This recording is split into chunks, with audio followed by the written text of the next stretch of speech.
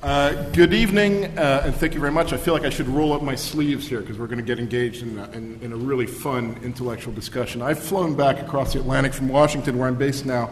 My name's Shawn Donnan. I'm the World Trade Editor for the Financial Times, and I am very happy to be here this evening to discuss what is one of my favorite subjects, which is investor-state dispute settlement mechanisms and TTIP, the Transatlantic Trade and Investment Partnership. I would have told you 18 months ago, if you had asked me what ISDS was, I would have looked at you blankly, but clearly all of us know very well what it is now, thanks in part to the work of Jan Kleinheisterkamp, who is our speaker tonight, and other eminent speakers. I also have here some guidelines in the event of disorder in the room to handle and protest here. I hope I don't have to use that tonight. We can all be civilized in our discussion here. We're not going to get into fisticuffs over investor-state dispute settlement mechanisms, are we? I think that's we'll set those aside for the moment.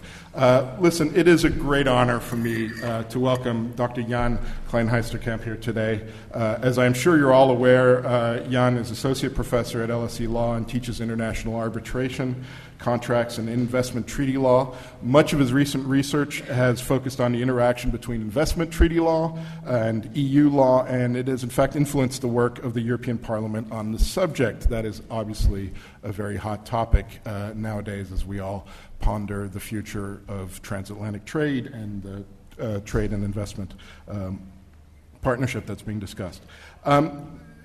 I'm equally delighted to welcome here Martti Koskenniemi, and I'm sure I've mispronounced that, who is Professor of International Law at the University of Helsinki, and he's also a Centennial Professor here at LSE.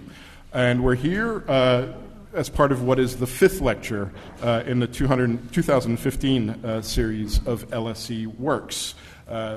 I'm not going to spend much time. I've got a long speech here that has been written out for me detailing what LSE Works is. I'm going to simply tell you that it began in 2011, and it is a series of lectures that showcase some of the latest research by the LSE's academic departments and research centers, and that the next LSE Works lecture will be given by the LSE Center for Economic Performance's Professor Alan Manning, and it's entitled The Minimum Wage in the UK and Beyond. The minimum wage is obviously a very hot topic as well in the US, where I've just been.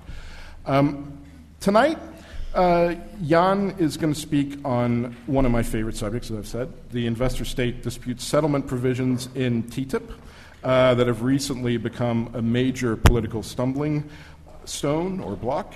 We're going to ponder what can be learned from the resistance in terms of legal compatibility with the EU law and domestic law and political accessibility.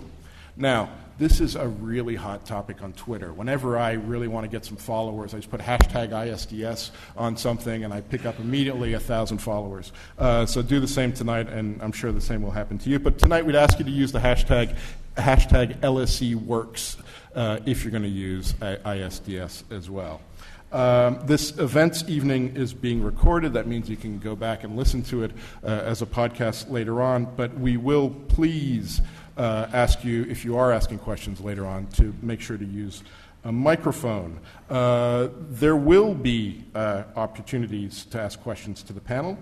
But for now, please join together with me and Martti here, and welcome Dr. Jan Kleinheisterkamp, who's going to deliver his lecture entitled Investor Protection in TTIP, Fading Democracy or New Generation.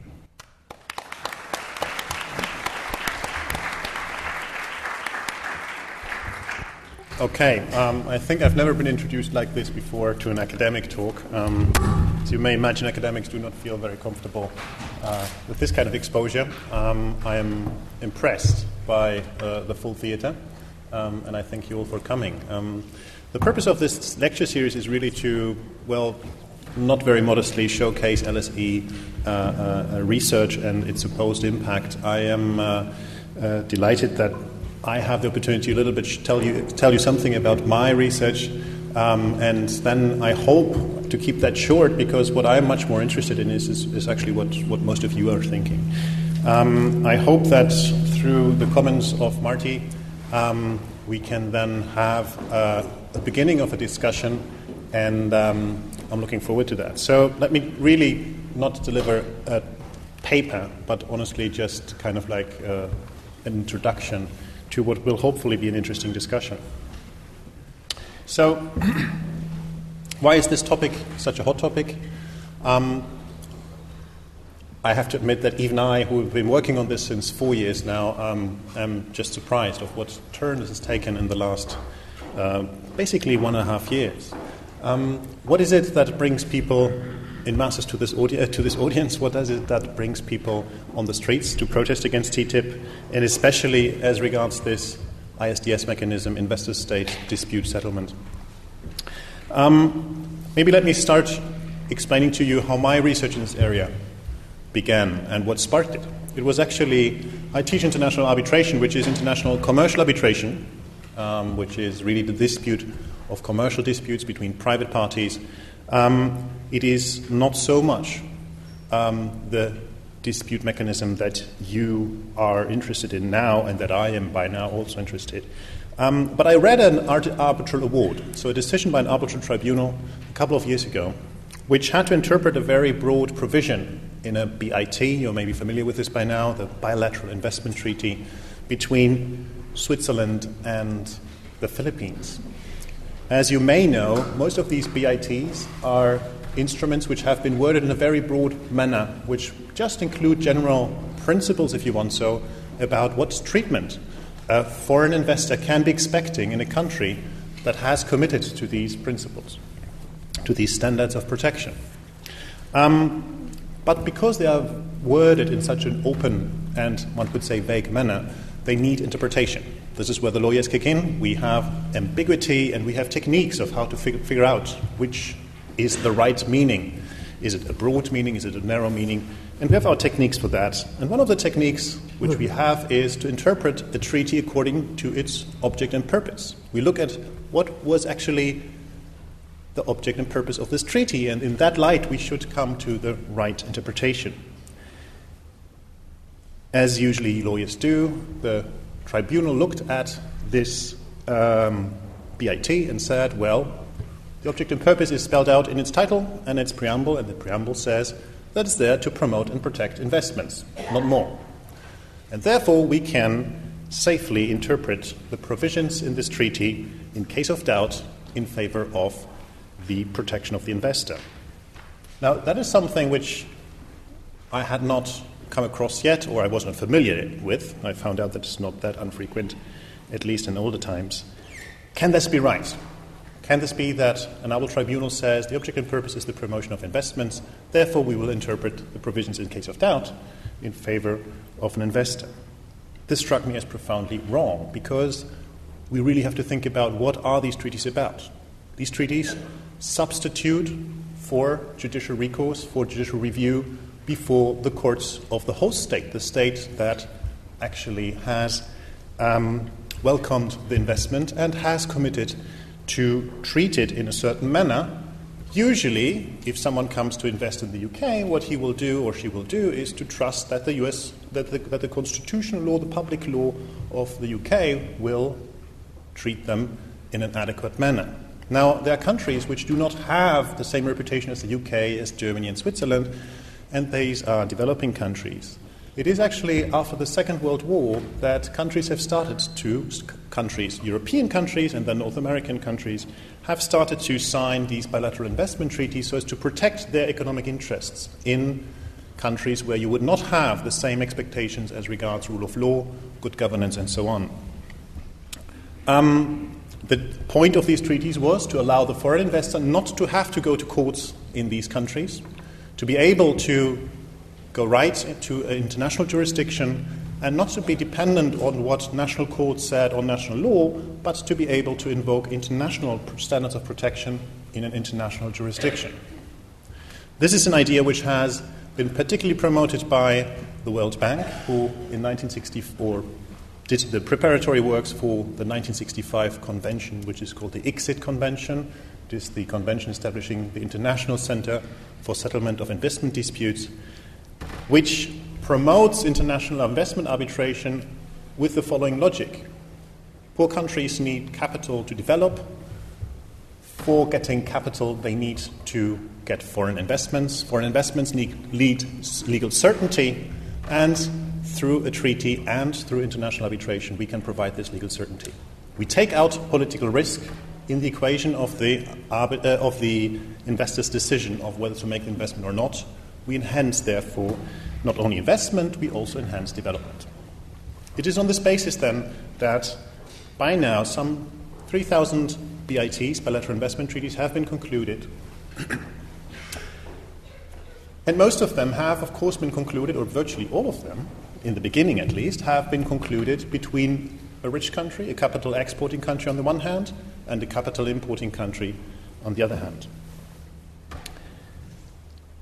There's lots of literature on neocolonialism or post-colonialism about the notion of development, how all of this fits together in a certain way. I don't want to go into all of that, but there is lots of reading out there for those interested to go deeper. What kind of spirit was behind those investment treaties in the beginning? It was clearly to secure our interests in poorer countries. Accordingly, it was convenient that they were worded in a very broad and open manner. They did not really provide legal certainty, they provided an opportunity to put pressure on a government which would start interfering with the economic activity and the property rights of the investor. Now,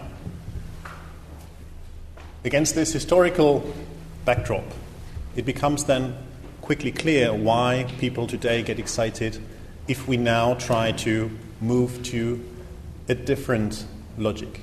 That is, we are no longer concluding investment treaties just between developed countries and developing countries, which implied that it was very unlikely that Germany would get sued by an Ecuadorian investor, which means we didn't have to worry about that scenario. We do have to worry, however, that maybe a Canadian investor in the UK or a German investor in the US will be disgruntled with a public measure of regulation and may attack that and request compensation on that basis. This is what the investment provisions in CETA, the Comprehensive Economic Trade Agreement with Canada, or TTIP, the Transatlantic Trade and Investment Partnership with the United States, will bring about an opportunity to sue the government for measures which do not comply with those international law standards as set out in the treaties. That, of course, leads to a fundamental question.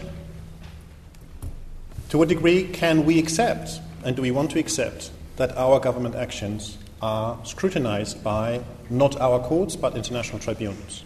And the second question is, on which basis, on which substantive law basis should such scrutiny happen? This poses a big problem for other type of integration, because what we're talking about is a system of integration. When we see the European Union, we may understand why this creates a problem. What is the European Union? The European Union is born out of the idea after the Second World War as well, that trade will enhance peace, that we should have an ever closer growing union, which is not only economic but ultimately also political, and so on. What we create is an internal market which is regulated, in which economic actors can do cross-border transactions, but not in a completely free, but in a regulated way. This regulation of what you can do in cross-border transactions depends, of course, always on policy decisions. It depends on what kind of balance we want to strike between private interests of the economic actors, on the one hand, and the public interest in making sure that that happens on a level playing field and that it is harnessed for the public good, for enhancing public welfare. That is a political process. Regulation is ultimately the outcome of a political process, and in Europe that's particularly complex because we have the member states, we have the union, we have the different institutions representing the different interests, and we ultimately hope that in Europe we are capable of bringing about this balance between private and public interests through public debates, public opinion, through parliamentary discussions through the legislative mechanisms that we have. So, if we have done these efforts over the last 50 years to establish this internal market, which is friendly to trade within the internal market, which removes obstacle to trade, but at the same time sets certain limits to what merchants, traders, investors across borders can do, the question is now, do we give this up by accepting foreign investors or even investors within the EU to invoke treaties which are not the legislative basis of the internal market, which I've been just talking about? If you want to read up on that, I'm happy to provide you the references. There is actually good argument to say that there would be a problem. Think of it in the following way. I'm German, so I will take the case that many of you will know, but refers to Germany, the Vattenfall case. What is happening there? So Germany, after Fukushima, decides to accelerate the exit from nuclear energy. That is a decision which was brought about by the government, but decided in the German parliament, reducing the time for exit from 50 to 20 years. That is a very political decision, of course. Right? It is a decision which is legal under German constitutional law. The parliament can decide this. Then we have questions which are very technical, whether this constitutes in Germany an expropriation, which is subject to compensation under the German constitution, as in most countries, or whether it is a definition of the content and the scope and the limits of the property rights, right? Because, like in every piece of legislation, every piece of regulation, you have someone who wins and someone who loses. An example which I like to give is to my students is, for example, I met a lobbyist in Brussels once who spent 7 years working on a specific case, and I asked her, what was that exactly? And she said, well, it is on a regulation which determines the standards of hygiene in slaughterhouses. And I just thought, well, who on earth could possibly have an interest in this and pay someone to work on this for 7 years? And she says, well, the soap makers, right?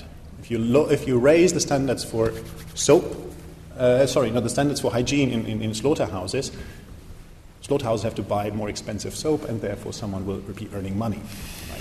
Someone else will be losing money because their soap is no longer bought. Right? I just give you an example. Every little comma in legislation is kind of redistributing rights and obligations among citizens. It may make someone richer and someone poorer.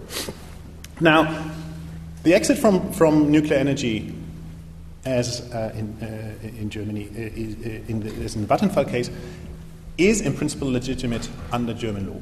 The question now is, what kind of protection does an investor have, in this case Vattenfall, a Swedish company, if it finds that that decision is not correct, right?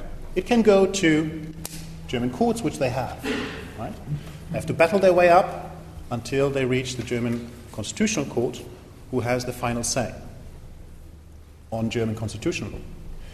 We have, of course, a European dimension to this. This is something which happens within the internal market. So we do have EU law to be respected in all of this as well. Which means, ultimately, if an EU law question arises, the investor has the right to ask this question also to be posed to the European Court of Justice. Beyond that, there is yet another layer, which is human rights. Okay? The European Convention of Human Rights will also apply. It has in its first protocol also the protection of property and regulates other aspects. If there is a problem with that, we can go, or the investor can go to Strasbourg and ask the court there to verify whether the German acts are in conformity with the European Convention of Human Rights. All of these three parts are integrated to each other. You have to exhaust local remedies before going to the European Court of Human Rights. You have to respect the procedures laid out in the European treaties for having access to the court in Luxembourg. But what is happening is that now the foreign investor says, well, I don't care about all of that. They do, to be honest. They do litigate through the different instances, and they are trying to get their rights under German constitutional law, under European law, under the European Convention of Human Rights. But they also have yet another card that they are playing, and that is then the Energy Charter Treaty, which is a multilateral agreement regarding energy investments and which provides more or less the same standards of protection as those bilateral investment treaties which I have mentioned. That, of course, now poses a problem because that system is not integrated into those other three layers which I have mentioned. And now the real question is, how do we deal with situations where an act by a government is perfectly legal under its constitutional law, under European law, under the European Convention of Human Rights, but might be found, depending on the interpretation of the Energy Charter Treaty, which is equally vague as those BITs, that under the Energy Charter Treaty, that was not legal. What happened? That compensation has to be paid different from what Germany has offered, and so on. That is basically a problem because we now have two set of rules for exactly the same kind of scenario. And the balances are struck differently. This is why I insisted so much on the balance of public interests and private interests. If we have this balance struck in a long process in the internal market, the question is why can we have this, if you want so, unraveled through international investment arbitration? And at this point, I don't even want to say something about investment arbitration as such, but really the problem is the basis on which these cases are decided, which means it leads us to the question, what should the content of these treaties be if we want to have this special mechanism of investment protection? Now, again, the problem is the discrepancy in substantive law, and we have to ask ourselves, if we negotiate with other countries now, like with Canada, like with the United States, we, the Europeans, what kind of substance do we want to put in there? And one thing that I have been working on and trying to figure out is how can you do that? One thing is sure, even if you have rather vaguely worded investment treaties, they were never intended to confer on investors any greater rights than what they probably would have had under their national law in their home country. That's one thought. If a German goes to invest in Ecuador, we want to take off the political risk which the uncertainties maybe around the judicial and political system in Ecuador bring about. But if we guarantee the German investor going to Ecuador to have the same protection as under German constitutional law, he would be legally more or less in the same position as if he were investing in Frankfurt. Right? He's just investing in Quito, but legally we create artificially through the treaty the same level of legal protection. I'm not saying that what one should do is hold Ecuador to the same standard as German administrative law. It becomes quite obvious that is problematic because Ecuador doesn't have the same resources, the same possibilities of having a functioning administration as Germany has. What I'm trying to say is, whatever these investment treaties which were concluded with Ecuador mean, that cannot mean more than what German law would grant for a German investor. Now, for a number of reasons, that is a flawed logic because afterwards, and I don't want to enter into this, you have so-called most favored nation clauses which allow investors to invoke standards of other treaties. This is why you cannot just say it's an easy fix. You just always look at the maximum level of protection that the investor has in his home country. This is why I have suggested what we need is comparative law studies and to find out the countries which have the highest level of investor protection, what do they have in common? How do they treat issues like indirect expropriation, a very hot issue in investment treaty law? How do they treat questions of legitimate expectations, something which is something that comes up in the case law under investment treaties? How do they treat fair and equitable treatment, but not in general terms, not just one-liners as in the BITs, but we really look how do German courts treat these issues in thousands of decisions which are rendered every year in claims of national citizens affected by public regulation. That's a big work. That is lots of work to be done. but I think it has to be done first in order to be able to say what the substance of these treaties should be. The big flaw that we are seeing at the moment is, and this is my criticism to the Commission, who's trying to take, it's not its fault, by the way, I can come back to that in a moment. What the Commission is doing, it takes these old models, which have been concluded in the 1980s, 1990s, and says, okay, this is the basis on which we negotiate. The Americans do the same, the only difference being that the Americans are part of NAFTA, and they've been hit by cases, by claims from Canadian investors, and have rethought their investment treaties in 2004, 2012, and have updated them, and have put in a lot of safeguards in there to make sure that their own right to regulate is not so much impacted. But what we have is old treaties, or the logic of old treaties, partially a little bit updated, but what we're trying to do is now to find something very elaborate, something very sophisticated between the US and Europe, based on an old model which was not designed for the situation of two developed countries negotiating with each other. They were designed for a developed country negotiating with an underdeveloped country. But we take this model and now we try to put patches on it. We try to fix it through little lines, through little explanations, definitions, and so on. And I think that is a big problem, because that way we continue this logic of having parallel standards. Remember what I said about the Vattenfall case. We have German constitutional law, European law, and the European Convention of Human Rights on the one hand. On the other hand, we have a treaty which is not designed in the same manner, which does not contain the same specifications, the same degree of sophistication as the law developed in quite a long time. So if we want to integrate investor protection and make it compatible with our national laws, we have to build it bottom up. We have to do it in comparative works.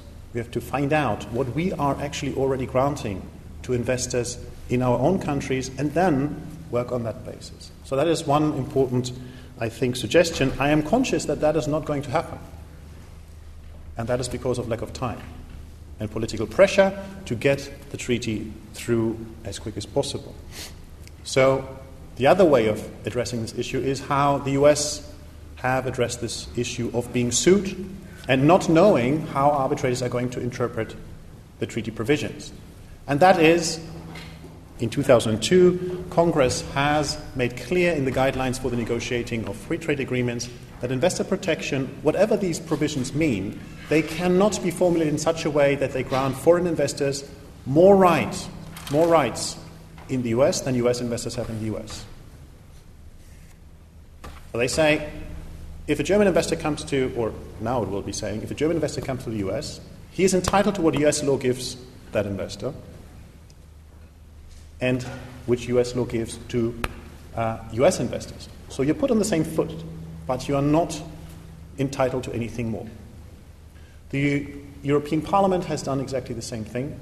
Last year has put into a regulation on the financial responsibility of the European Union a clarification that foreign investors, that future treaties of the European Union should not grant foreign investors in the EU more rights than European investors have in the EU. Because that is precisely linking back the substantive rights of investors to what we have established for ourselves. That, of course, brings about a big problem.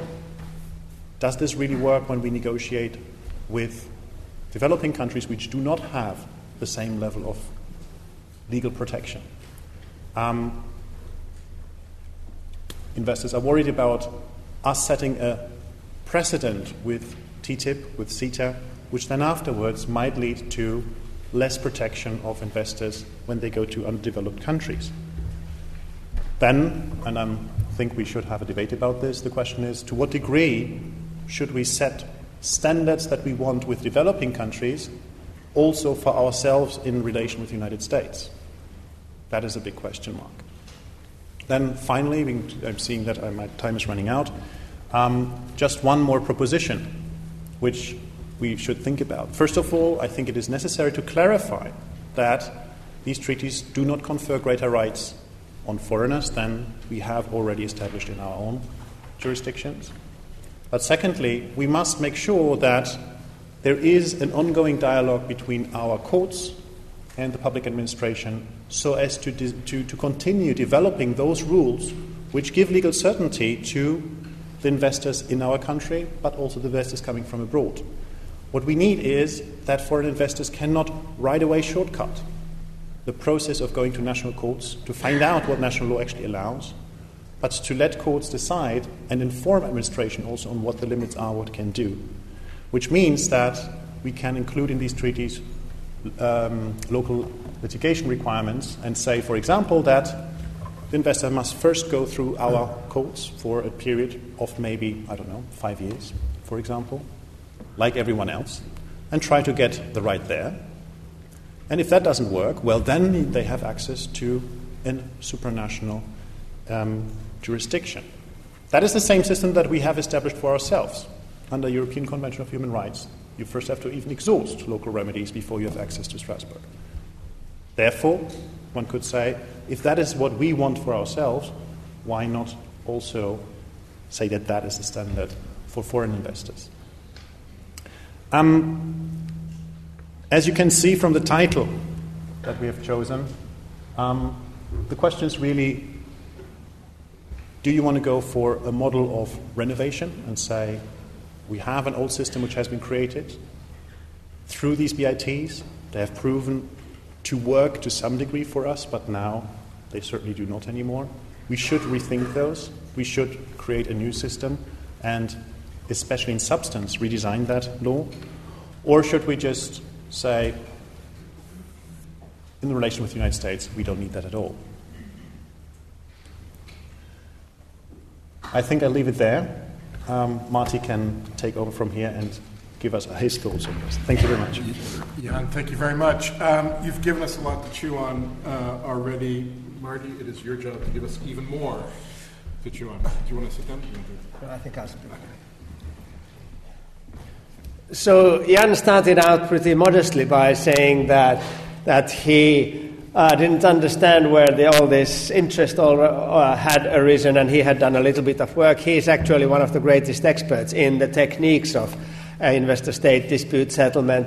I, on the other hand, come to this topic completely from the dark. So I'm just a regular international lawyer, having spent most of my career in various UN-related assignments, have sat in endless committees mostly in the UN, multilateral diplomacy, and so on. But now, in the course of the past 18 months, I would say, a number of people that I knew and an even greater number of people whom I didn't know beforehand have been contacting me, asking me, because I am a professor, to explain what is this system of investor-state dispute settlement and how should people, politicians, I'm thinking of the Finnish parliamentarians, I'm thinking of the Nordic parliamentarians, I'm thinking of people who are sitting in the European Parliament in Strasbourg and Brussels. They want to know what to think about this. And I have noticed that they have great concern over this. Now, most of my academic work has been in legal history. So the first comment I will have to make to Jan is that it's true that although this is a new matter, it has a history. But the history doesn't start with the setting up of the ICSID system, the system under which the BITs, the bilateral investment treaties, are being administered under the World Bank. But it starts from the late 19th century. In the late 19th century, American investors in Latin America, especially in Mexico, were facing constant problems because of the instability, the civil wars, the coup d'etats, and the general violence that sometimes hit at American investors. Now, Americans, under the Monroe Doctrine, had for many years in Latin America claimed that European powers should not exercise gunboat diplomacy, indeed, that they should not exercise any kind of imperial power in Latin America. And in order to show a good example to the Europeans, the Americans themselves thought they shouldn't do that either. But how can they help these investors? And in the 1860s, 1870s, and 1880s, together with Mexican government, or what was first the Mexican government and then was an exile government, and then again with the new government and yet again a new government, agreed on mixed commissions and arbitrations, claims commissions, in which the claims of American investors could be dealt with. So the history is longer. It's a typically American history. It has to do with protection of American investors in Latin America, and thereafter, of course, the investors from countries that export investments in the 1950s, 1960s. There were a few famous nationalization cases after the independence of former colonies in northern Africa. The British Petroleum case, the Texaco case, the Aramco case in Iran, etc. And within the World Bank, it was understood that those individual cases were not always decided in the way that they were decided in very different ways and not always in ways that were conducive to good relations between the former colonial masters and their colonial powers. So the World Bank set this system up. So that's my contribution as a legal historian, to make a point about the colonial origins of the system. And then to make a point about the great embarrassment that as a European or an American person one has to feel when something that was developed as a colonial instrument to discipline the countries that don't have civilized legal systems is all of a sudden turned against oneself. So what should one say? And it's not, of course, immediately obvious what one should say.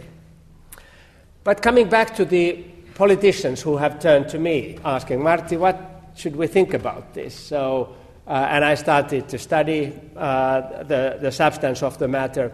And what I have said to these politicians, I will be, Jan is constantly there with the European Parliament. I will be going there for the first time in March to meet up with groups of parliamentarians, and I've been thinking as to what I should say. I should say this, that the principled idea here is to establish a parallel legal system alongside the European and the American legal systems. That parallel system would be open in a unilateral way only to the foreign investors. Unlike domestic investors, foreign investors are freed from, but also cannot enjoy automatically, the rights provided and the procedural avenues provided by the domestic system. Instead, there is a new set of rights and procedures that foreign investors may use. Do we want to have a parallel system? As a footnote, one can say, in a world of colonialism, one understands that one wants a parallel system because there is no trust in the primitive world or the primitive legal systems of the colonial world. Do we want a parallel system to alongside what we have always thought that were the best legal systems in the world, the American and the European one? Of course, what is a good legal system is a value judgment. What one can say about the existing legal systems in comparison to the new system, the investor-protector legal system, at least, is that the old legal systems, the European and the American ones, are extremely detailed and extremely embedded in the societies in which they are. Whereas the investor protection system is based on a very broad standard, fair and equitable treatment, plus a limited number, but a fair number, some hundreds of cases in which international arbitrators have interpreted what fair and equitable treatment means. One relatively common way to judge the primitiveness or development of legal systems is to look at how technically complex they are in relationship to how broad evaluative standards they contain. I don't need to spell out what the result of that evaluation, that comparison would be. The concern of European parliamentarians is what happens with European legislation. The cases that have been decided in the past have dealt with every conceivable facet of legislative work. There are cases, as Jan referred to, cases having to do with energy legislation. There are cases about health legislation, cases about competition legislation, about labor legislation, etc., etc. Now, one thing one needs to say to the politicians is that these arbitration tribunals do not invalidate any of that legislation. They only deal with possible compensation to the investors whose interests have been violated in an unfair fashion by the legislation. And what's unfair? That's, of course, a big concern. And the European Commission has, and European politicians have stressed the need to spell out more clearly what fair and equitable treatment might mean, so that there would be predictability, foreseeability in the application of that broad standard. Now, many practicing lawyers have a skeptical attitude towards how much one can do with verbal formulations. Lawyers go through long years of education in institutions such as the London School of Economics to learn to use verbal formulations for surprising purposes and to draw from them new interpretations and, as I said, surprising conclusions. Something can be done with verbal formulations. The effort to spell out what fair and equitable treatment means, that is to say, what the substantive standard of protection is an honorable effort. But it's not sufficient. So when I'm going to speak with politicians in Strasbourg, I cannot stop there. I have to point to especially two factors that are often left unexplicated when one debates investor-state dispute settlement. The first fact is that, as every practicing lawyer knows, the important thing is not to go to court or to arbitration. The important thing is to threaten the counterpart that unless you agree, we will go to arbitration. It has been counted that the costs of arbitration are between 8 million and 30 million euros, I think. Euros average costs. Now, I come from a country that is in the middle of a recession, Finland. And in that country, 3 of the largest private healthcare institutions, there are 3 companies which are the 3 largest, they are all owned by foreigners. Now I imagine I am an official in the Finnish Social Health Legislative Board, and I'm drafting a new legislation. And while I'm drafting it, the lawyer from one of these companies comes to me and says, well, we would like very much that you would draft this new health legislation in the following way, ... And if you don't, then see you in court. Now, the Finnish health system, like I understand also the English health system, is under quite a bit of economic pressure. My choice is, well, I draft the legislation as I had planned and see you in court. Oops, 8 million, maybe 30 million. Who will pay this? Isn't it so much easier just to say, yes, sure. It's just text, black on white. So my first point that's not often memorialized, it's not often remembered, is that these cases are not there in order to enable lawyers to raise high fees by taking the adversaries to court. These courts are there in the background in order to solidify a system of negotiation in which people have bargaining power, and they bargain as against the possibility of taking others to court. That's my second and my last point here is, when I speak with investment arbitration experts, then I notice that they often speak about the pros and cons of individual cases. They talk about good faith investors who, in the darkness of European Union, are being met by dubious public officials who only want to suck out of the investors the money that they in good faith brought in and will never deliver on the promises that they gave. And I'm sure that such situations exist. But I'm not that interested in those situations. I'm a lawyer who was trained through long years of legal training, and I'm looking at the bad faith investors, the bad man, as we are trained to think about. The investor-state dispute settlement system makes the national law a sitting duck. And by making the national law a sitting duck, it makes the political communities in Europe and the United States sitting duck for bad faith investors.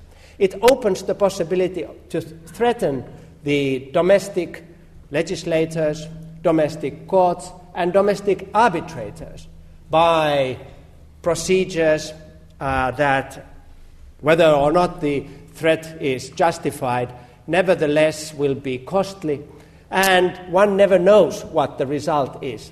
One of the fantastic aspects of our past experience of ISDS is that instead of producing predictability, it produces results in which the cases are completely go in which way ever on the basis of who happens to sit as an arbitrator. We have cases in which, with the same facts, arbitrators have decided in opposite ways. Let me finish by saying that there are companies, around 10 of them nowadays, in Europe and in the United States, that specialize in third-party financing. That is to say, financing of cases that people who can't afford or don't want to can then take into courts, including in arbitration, without having to risk their own money. I will finish with this purely speculative story to you. In Finland, a U.S. mining company has invested. Now it turns out that the investment wasn't such a great thing as the chief executive officer once said to the stockholders. The meeting of the stockholders is next week, and the CEO is really nervous. What can I say to these people? So we've invested, and we didn't, and the profits haven't been as we promised. And he turns to the lawyer, and the lawyer says, well, let's try to see if we can put some of our misfortunes on the shoulders of the Finnish taxpayers. But, says the CEO, this will cost us money. We can't take these people to arbitration. Haven't you read? 8 to 30 million. Not to worry, says the lawyer, because there are these companies that are specialized in financing. And let's just turn to them and let's see what will happen. Thank you very much. Thank you.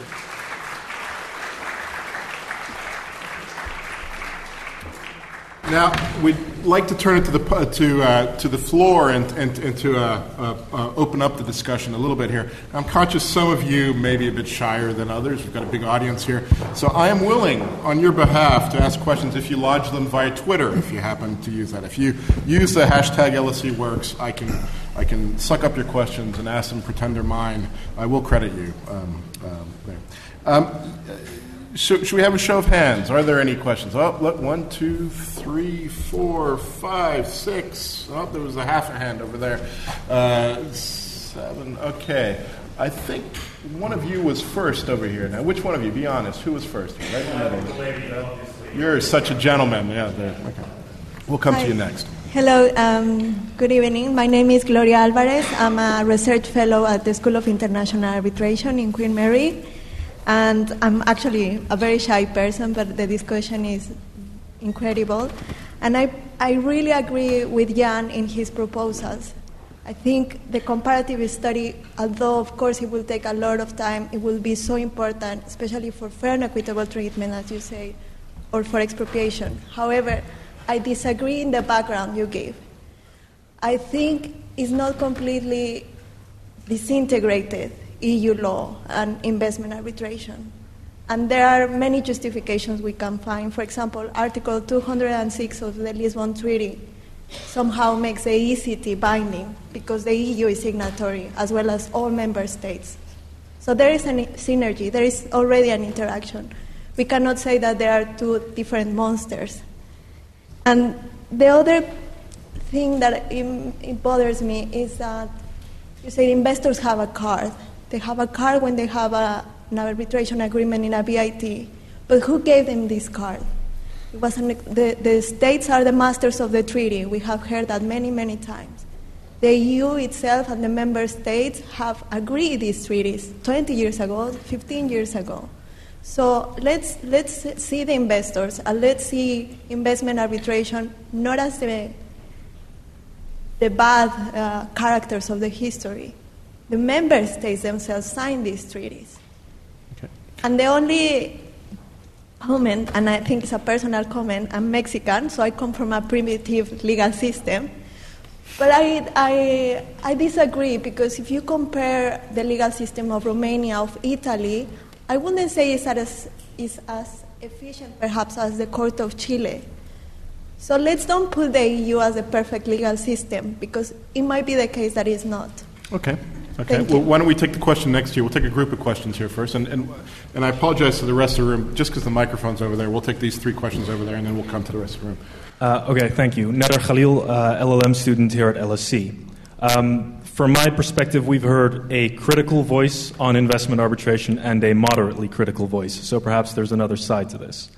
In regards to what Professor Koskenniemi said, he doesn't, if you boil down to it, he doesn't seem to be fundamentally concerned with the occurrence of bad faith investors and the threats they can pose. Those threats exist under national procedures as well. The fundamental issue seems to be one of democratic sovereignty. So my question, I suppose, and to kind of link his speech to that by Dr. Kleinheisterkamp, are there any limitations on the procedure of investment arbitration that he can accept that would be sufficiently respectful of this democratic sovereignty in order to be allowed into our system of dispute resolution? Okay. And that kind of feeds into one very quickly related question. I know I'm being a bit bold here. Okay. What Dr. Kleinheisterkamp then proposed was that we limit whatever is available to these investors to whatever is available under national law. Now, my quick question to him would be, to what extent does that denude the core of investment arbitration? We would never accept such a similar argument for the European Convention of Human Rights by saying, yes, you have these certain fundamental rights that we politically determined you have, but but those have to be in accordance with whatever we say and whatever determinations of legality our national courts make. So I think that's somewhat critical of both speakers. I'll leave it at that. That's an interesting point. And there was one more question. Just over. No. Look left. There he is. Thank you. My name is Jake. I'm a student in environmental economics here at LSE. Okay. And similar follow-up to his question. We've heard from EU and the UK trade ministers that the ISDS provision is defensible and can be strengthened. They referred to CETA as an example of a stronger provision and said that maybe a CETA plus is a reality that would make everyone happy in TTIP. Mm-hmm. I'm interested in the expert's opinion as to if that's possible, and if so, what would need to be included to strengthen the ISDS clause to make it more fair. Okay, great. Why don't we come back to Jan here? You got all three of those?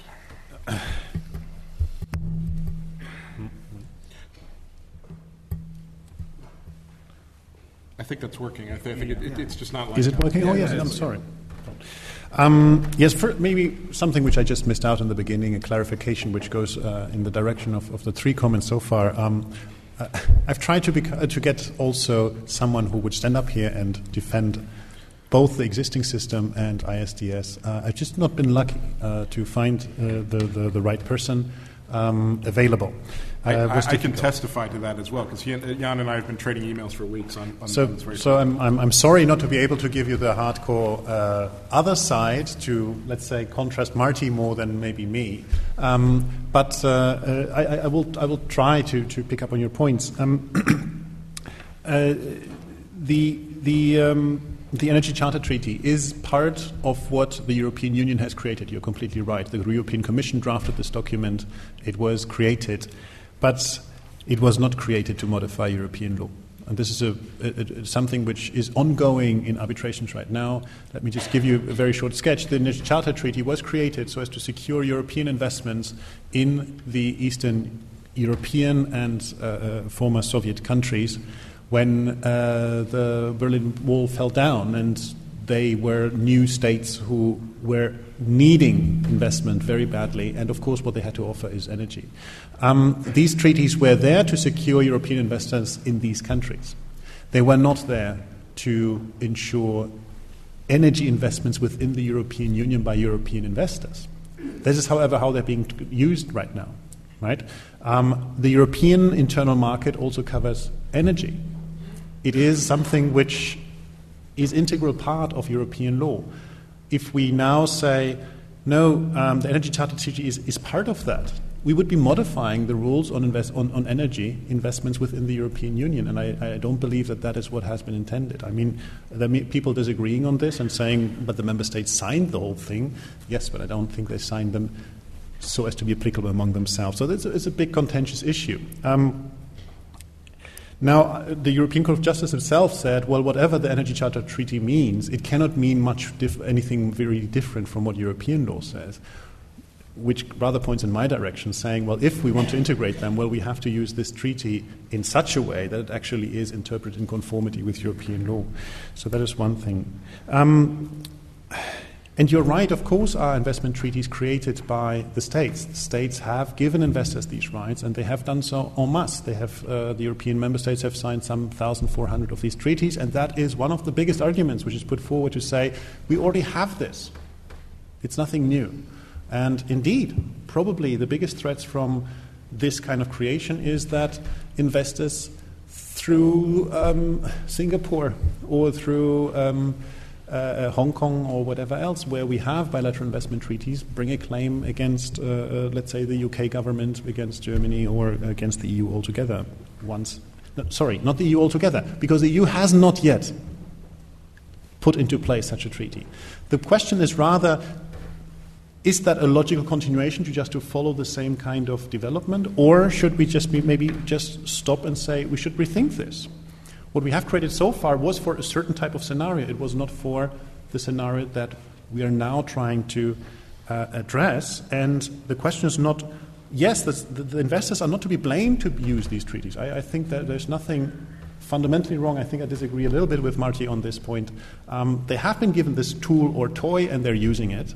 And that has been done inadvertently, I would argue, historically. Others say no, consciously. Well, fine, be it. The question is really today, do we want to perpetuate this? Do we want to continue the system, or should we rethink it and maybe adapt it to what we really want? And I know I have to go on, sorry. You got a few more to go to. Yes, Romania, Italia, yep. I fully agree with that. We have a problem there. The question is really, do we need an international system to address that, or do we use our own supranational system, which is the EU, to do this? Part of European law is to bring all the countries to the same standards.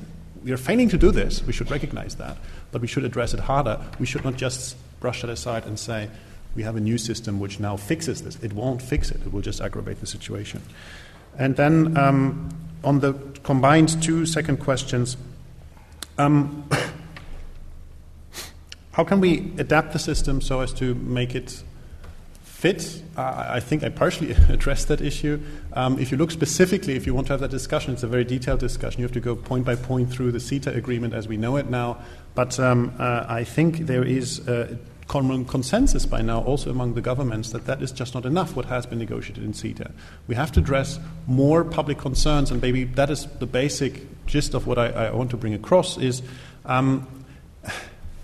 the concerns that have been raised so far have been brushed aside as being uninformed or just gut feeling or stirred by media and stirred by NGOs.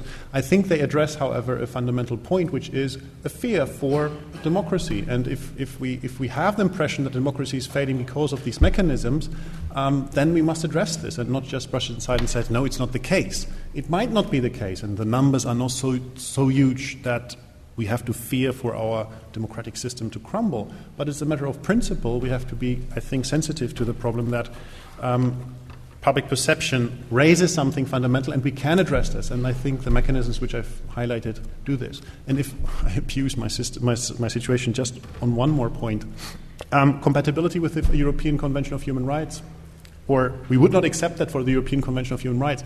Well, that is maybe a contradiction that the same government at the same time is promoting supranational rights for U.S. investors, right, on the one hand, through treaties, at the same time is pleading for bringing human rights back home and making sure that the interpretation of the European Rights Convention does not affect the understanding in the UK. Well, this is exactly what the Justice Secretary is proposing at the moment. So I think that, again, rather should give us a moment for pause and say, well, what do we really want? Do we want access for our citizens to international rights and in front of an international court? If we don't want that, why do we do it for foreign investors? It's something which has to be sorted out politically.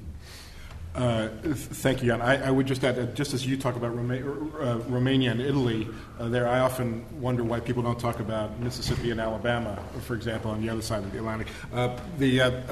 Marty, do you want to respond at all? No. Okay. Now, I've got your question there, but I'm going to come to the center of the room just to be fair, so not everyone thinks we're on the right of politics here. In the center, right in the middle there. It's coming from your other side. There it is. And then we'll go over there, and then we'll come back to you, okay? Hello. I'm Stephen Cooney, and PhD from LSE in 1974, a long time ago. Fine year. Yes.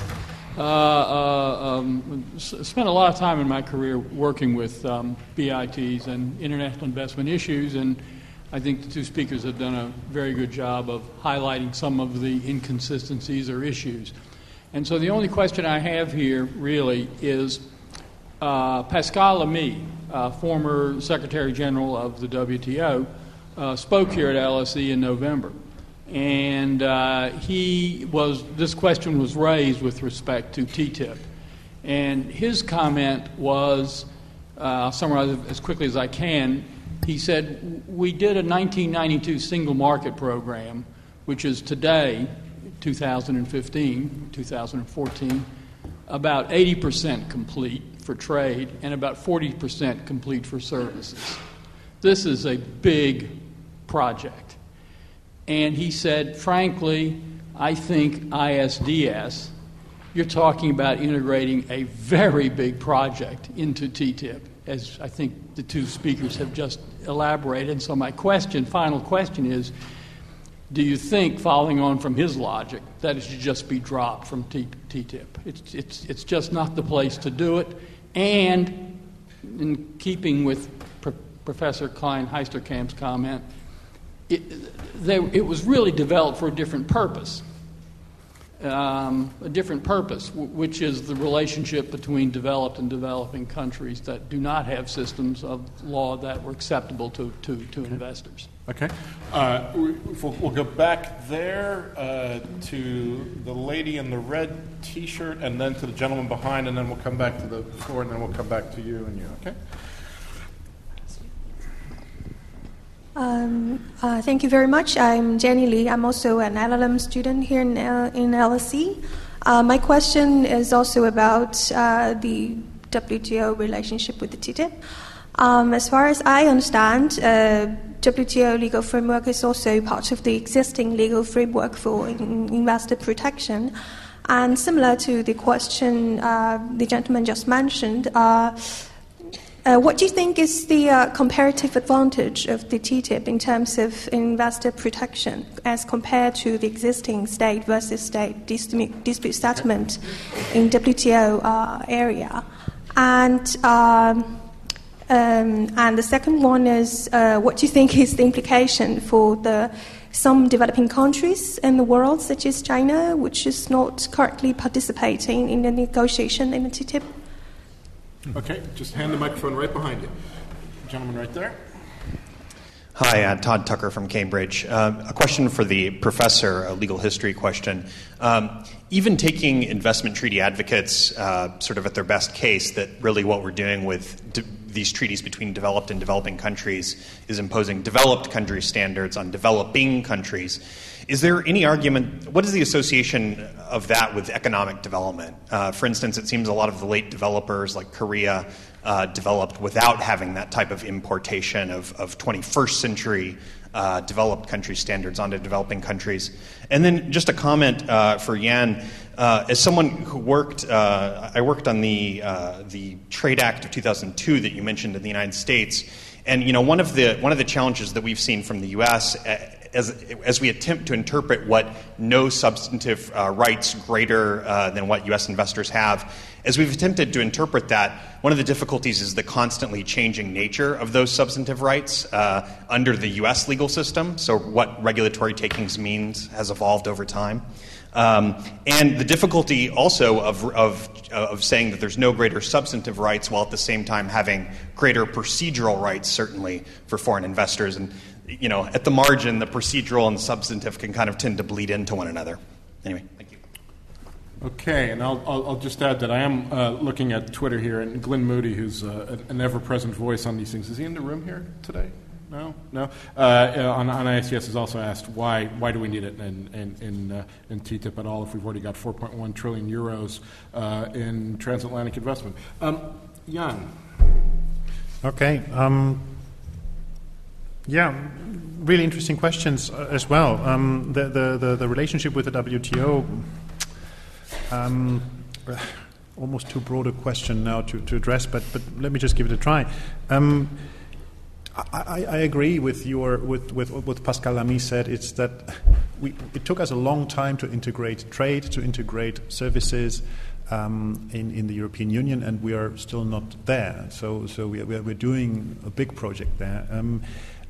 So one could argue that this doesn't fit with TTIP altogether. It's just too much, right? At the same time, one I think has to understand what TTIP is really about. It is, and this links to the second question as well, it is an attempt to get at a larger scale, at a not just regional scale, but at a here now transatlantic scale, something which we could also not get at the global scale. So the problem is that the WTO is perceived since quite a long time to be a dead-end road, more or less. We can't move forward. We want to change the status quo, move towards more free trade, and in that respect, the implications for other countries are as follows. This is a forerunner for overcoming the deadlock at the WTO. In which respect does it make sense to integrate investment in this? Well, I guess what we're seeing in terms of protest is more or less the equivalent to what we saw in Seattle, which we saw earlier than that against the MAI in the context of the OECD. It's almost surprising that the politicians are surprised, because if you go back in time, each time that the subject has come up at a broader level, it has been attacked and criticized and actually brought down. So I guess one has to learn from this experience, and if one wants to integrate it now at such a transatlantic basis, one will have to address those concerns, and otherwise it is, again, very difficult for politicians to stand up in their parliaments and vote in favor of CETA, in favor of TTIP, because that is what we're going to have to do. We will have to ratify, or we will have to get national parliaments as well to agree to these treaties, and not only the European Parliament. And it's for the politicians to justify why they vote in favor of that. And I think, therefore, we need to integrate the concerns, because otherwise, well, they don't go away. The implications for China, well, the U.S. is negotiating with China, if I'm not mistaken. Canada has concluded a treaty with China. We are next in line. The European Union has plans and has started, as far as I understand, already negotiating with China. The big thing is that TTIP is looked at as a standard at which everyone will be looking and saying, well, if we have it there, we can also implement that everywhere else. Last week, we had a very interesting discussion with the chief negotiator on investments from the US, who said, well, it's very simple. Barroso and Obama stood up together at the beginning of the idea of TTIP and said, we want to establish among ourselves what we want to be the rule for everyone else as well. So TTIP is designed as a precedent for moving forward. Now, is it really going to work? One can just point at, for example, well, what's the relationship between TTIP and CETA? Right? It's kind of strange that we have NAFTA on the one hand, so a free trade agreement between the US and Canada, but we might end up with different rules with the two parts of that. It's not clear how that is going to work. So do we have to go back on CETA and adapt it to TTIP? So there is lots of wishful thinking, and I think it makes sense to think in that direction, to say we establish rules among ourselves, which we then want to kind of spread where we couldn't do it through the WTO. I'm just going to jump in here a little because this is one of my favorite subjects, right? I'm one of the few people in the world who reads just about everything that's written about the Doha round. Most people just immediately is going to shut that aside because, as Jan says, it hasn't gone anywhere fast in a long while. But it's part of my job to stay informed. There used to be, once upon a time, we used to talk about the great multilateral, what is called the single undertaking agreement in the world, and that this was what Seattle was about, right? That we're sort of a new global governance structure there. And then when that stopped happening, then we had Jagdish Bhagwati talked about the noodle bowl. Now, the reason this is my favorite subject is I think I've got something that I can patent here, and that is the ravioli plate. And that is that actually TTIP, the Trans-Pacific Partnership, CETA to a certain extent, the Pacific Alliance in Latin America, and all these things, what are known as mega-regional agreements are in fact, rather than individual noodles between two economies, are bigger ravioli. And I think that what we're looking at, and this, as Jan is very right to say, this is the alternative to the stalled multilateral system that we're talking about here, the ravioli plate. I think in a lot of people talk quietly about someday wanting to take those ravioli and just bake them into a lasagna, right? And that's your new multilateral agreement, which is the lasagna. So that's as much as I can add to the conversation here. Marty, you wanted to jump in. Yeah, so there are many things on the table, and I can't deal with all of them, but there was a question specifically addressed to me about the relationship between ISDS and development. So can we perhaps create some sort of an algorithm within which we can put these things together? And like in many topics related to the ISDS, the studies seem to point in very different ways, and being just a lawyer, it's very hard to say how one should react to them. It's true, as you said, that the Asian tigers, for instance, didn't seem to need ISDSs in order to develop. There are studies that deal with specifically African cases as to whether the fact that the BITs with Africa have had, or South Africa hasn't had, whether that has had any significance.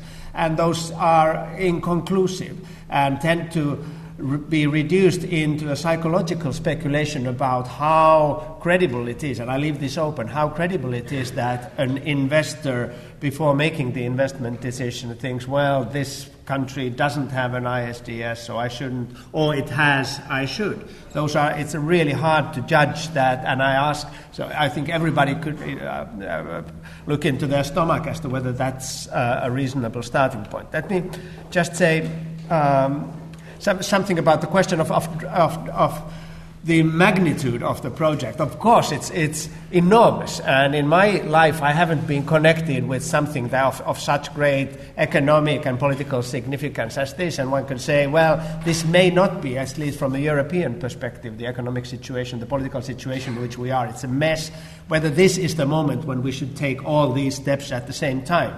And I just, last week I got this report from the European Council on Foreign Relations, a fresh start for TTIP, in which they say, well, we should scale down we should start from the trade aspects of it, which we are familiar with, which we can indicate the winners with relative ease, and in which with national parliaments, we wouldn't have such problems as we would have. This will be a mixed agreement, so 28 countries will have to ratify it. There has to be some realism here, and the European Council suggests that ISDS should be dropped, maybe some other things, and now to have that it would be a boost to the European economy and to the transatlantic relationship, it would increase the confidence that Europeans feel about the United States, which, just to put it mildly, is not at a very high level, to have a more reduced agreement and have that work, and maybe look at it in the future. So, and I'm comforted that very high-level politicians think that. But the last thing I want to say, which is kind of a response to the question by the LLM student from here, the relationship between WTO and TTIP and ISDS. So, what are the advantages? And one asks that question often, and whenever that question is asked, I'm thinking, well, actually, one should ask the question: advantage to whom? So everything that's on the table is advantageous for some operator in the international global realm. There isn't, when politicians say this is good or this is bad, they usually want not to take a position as to bad or good for whom, because that's politically always controversial. But so I would say the WTO road is advantageous for those who feel that the state has to act as a filter. In the WTO, the private investor and the private company cannot act without endorsement by the state. The state then takes on the claim and takes it to the WTO, and many of us feel, well, that filter is needed. I recognize that many feel that that filter is really a problem and that operators should act. So again, it breaks down into advantageous for whom. And my final point is about China. So whenever one has public discussions with, like such as this, and in those discussions where real protagonists are there, those who support this project, I'm really, really worried that this is skewed, the debate, because there is no real enthusiastic supporter here on the table. But I can only report with my discussions with those people. So why do you want this? There's a lot of uncertain data about expectations of people, about the economic effects. But then at the end of the day, we need it because we need it with China. And if it doesn't come to TTIP, it doesn't come to China. So that's the only old colonialist argument. So we have to first, set out the games of the play, and then we can dictate those to the Chinese. Now, I wonder about the morality of that, but that's neither here nor there, because this is not about morality. But I also wonder about the realism of that. When I'm speaking with my Chinese students, who are by far the best trade law students that I meet up with, they say, well, they have no problem with taking cases to... They have no problem with the WTO. They would have little problem with the ISDS. So I'm not sure whether that's a real argument. Okay, well, it's certainly an argument. I mean, like I said, I've just come over from Washington, and just one more point on China. And I would say that President Obama is using China and the idea of the U.S. getting out and setting rules out in the Pacific Rim through the Trans-Pacific Partnership very much as a counter to China, getting out ahead of China, setting the rules, their thing, and talking about labor and environmental standards and so on. That's very much part of the sales pitch here in the U.S. for the Trans-Pacific Partnership, which is the big hot topic over there, which does include ISDS as well. Now, he has been incredibly patient. We really should all applaud him. The man in the orange shirt there, who was one of the first hands up. And then we'll jumper, it's not a shirt. Antonio Tricarico, coming from Italy, by the way, working for a civil society organization. I want to ask Jan, could you tell us a bit more about the jurisprudence of the European Court of Justice and the Strasbourg Court in terms of cases of alleged violations of investors' rights? Whether you think that this jurisprudence, which might exist, I guess, is biased against investors, or is, as you said, is recognize those rights. And my second point is, assuming I give up my NGO and I set up a small local company, not a transnational, multinational company, who has to face the apparently very primitive Italian judiciary system, worse than the Mexican one, isn't there a competition issue within the EU that I'm not allowed, basically, to take my government to the arbitration while the Mexican investor, well, better to say US or others might. And I'm saying this because recently, actually, the European Commission moved sanctions as state aid, by the way, for the tax holidays allowed to some companies investing in Luxembourg Island. And I'm wondering whether if we transpose this concept, we should also have the Commission sanction eventually these double standards. It's a very good question. Let's come to the front row here, and then we'll go to the second row, and then we'll go to Twitter. Linda Corsher from Stop TTIP UK. Okay. First of all, Shawn, I'd like to say that to me, intrinsically, setting labour and environmental standard rules seems a very different ballgame to establishing ISDS in relation to China. What you're saying, simply making the point that that's okay, part of the but I mean that they are really coming from different angles. But I wanted to ask about the existing BIT, the investment treaties, and the existing investment treaties, particularly the ones that the some EU states have with the US, are used as the argument for ISDS in TTIP to a large extent, even though they're mostly Eastern European countries that have those. Can you talk about the possibility for getting out of those existing bits and whether you think that's advisable? Okay, and just behind you there. Thank you. Sheila Page, Overseas Development Institute. Slightly related question. How far is European, and particularly European business support for ISDS, a fear that not getting it will cast doubt on all the existing bits which the member states have, which in principle have all lapsed anyway and therefore need renegotiation? And will some of the developing countries simply say, well, if you won't sign one yourself, forget it?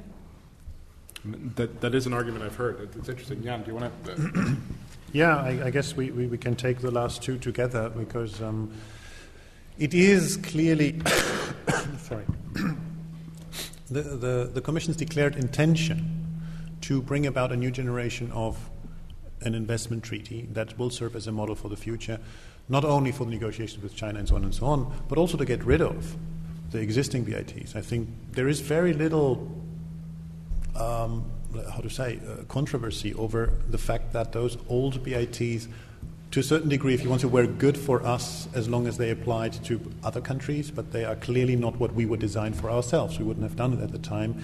So getting them out of the world is probably a rather urgent thing to do, and the Commission says, well, this is exactly what we're doing. We are bringing in a new generation about, which will eliminate those old ones, because the Commission will then each time substitute one big European treaty for the I don't know how many member state treaties, but that leads to a tricky situation. If the new model did not include ISDS, right, then the fear is that member states will be saying, no, but then we keep the old ones, right? We don't want to get rid of them. Because our investors have advantages through them. I think that is a problematic situation. I think the Commission will have to, take a political decision on this, how far it wants to take this. I personally have no answer to this. It would make a whole lot of sense to get rid of all the old BITs so far as they could be applied to a European member state. But there is a broader question, which might be a moral question. Maybe you should get rid of all of that altogether. I can't say that. But the question is on the table, and the European Commission says that is what we're doing. We're addressing this problem. To be honest, they have already done so, and this is the very beginning of the problem between EU law and BITs, is when the Eastern European countries acceded to the European Union. In the preparation of that, the European Commission realized that many of those BITs could potentially allow claims against countries, Eastern European countries, for the simple fact that they implemented EU law. And that is why the EU then negotiated with the US to get some kind of dispense from that, so as to allow these countries to join the EU without getting into trouble. But that is the beginning of the entire thinking process, which we now have The question is just how to do it. I guess that is really the problem, because if we completely leave it out, if there is no investor-state arbitration, then there will be states saying, wait a minute, but then we want to keep the old ones. And I think that's a conundrum to which I don't have an answer. Just to the first question, I don't have an answer to the European Convention of Human Rights interpretations. I'm not an expert in this. I just know that in principle, there is lots of case law on the protection of property. There's lots of case law relating to business activities, and in principle, that I don't see why that should be biased against business. That is not something I can see. But from the second part of your question, do we create competition between foreign companies and European companies in the internal market? Well, to a certain degree, yes. If ever we accept that those treaties give greater rights. But this is again the argument for saying it can't be. We can't have, it would be absurd to put our companies under pressure by giving foreign companies a better head start on what is supposed to be a level playing field, which I think therefore it just reinforces the call for saying whatever that means. It doesn't mean more. It means just putting them at the same level to compensate for potential disadvantages that they have for the fact of being a foreign company. I'm conscious that we started a few minutes late and that we've got 2 minutes left here and that we can probably run a couple of minutes over. Marty wants to jump in just very quickly.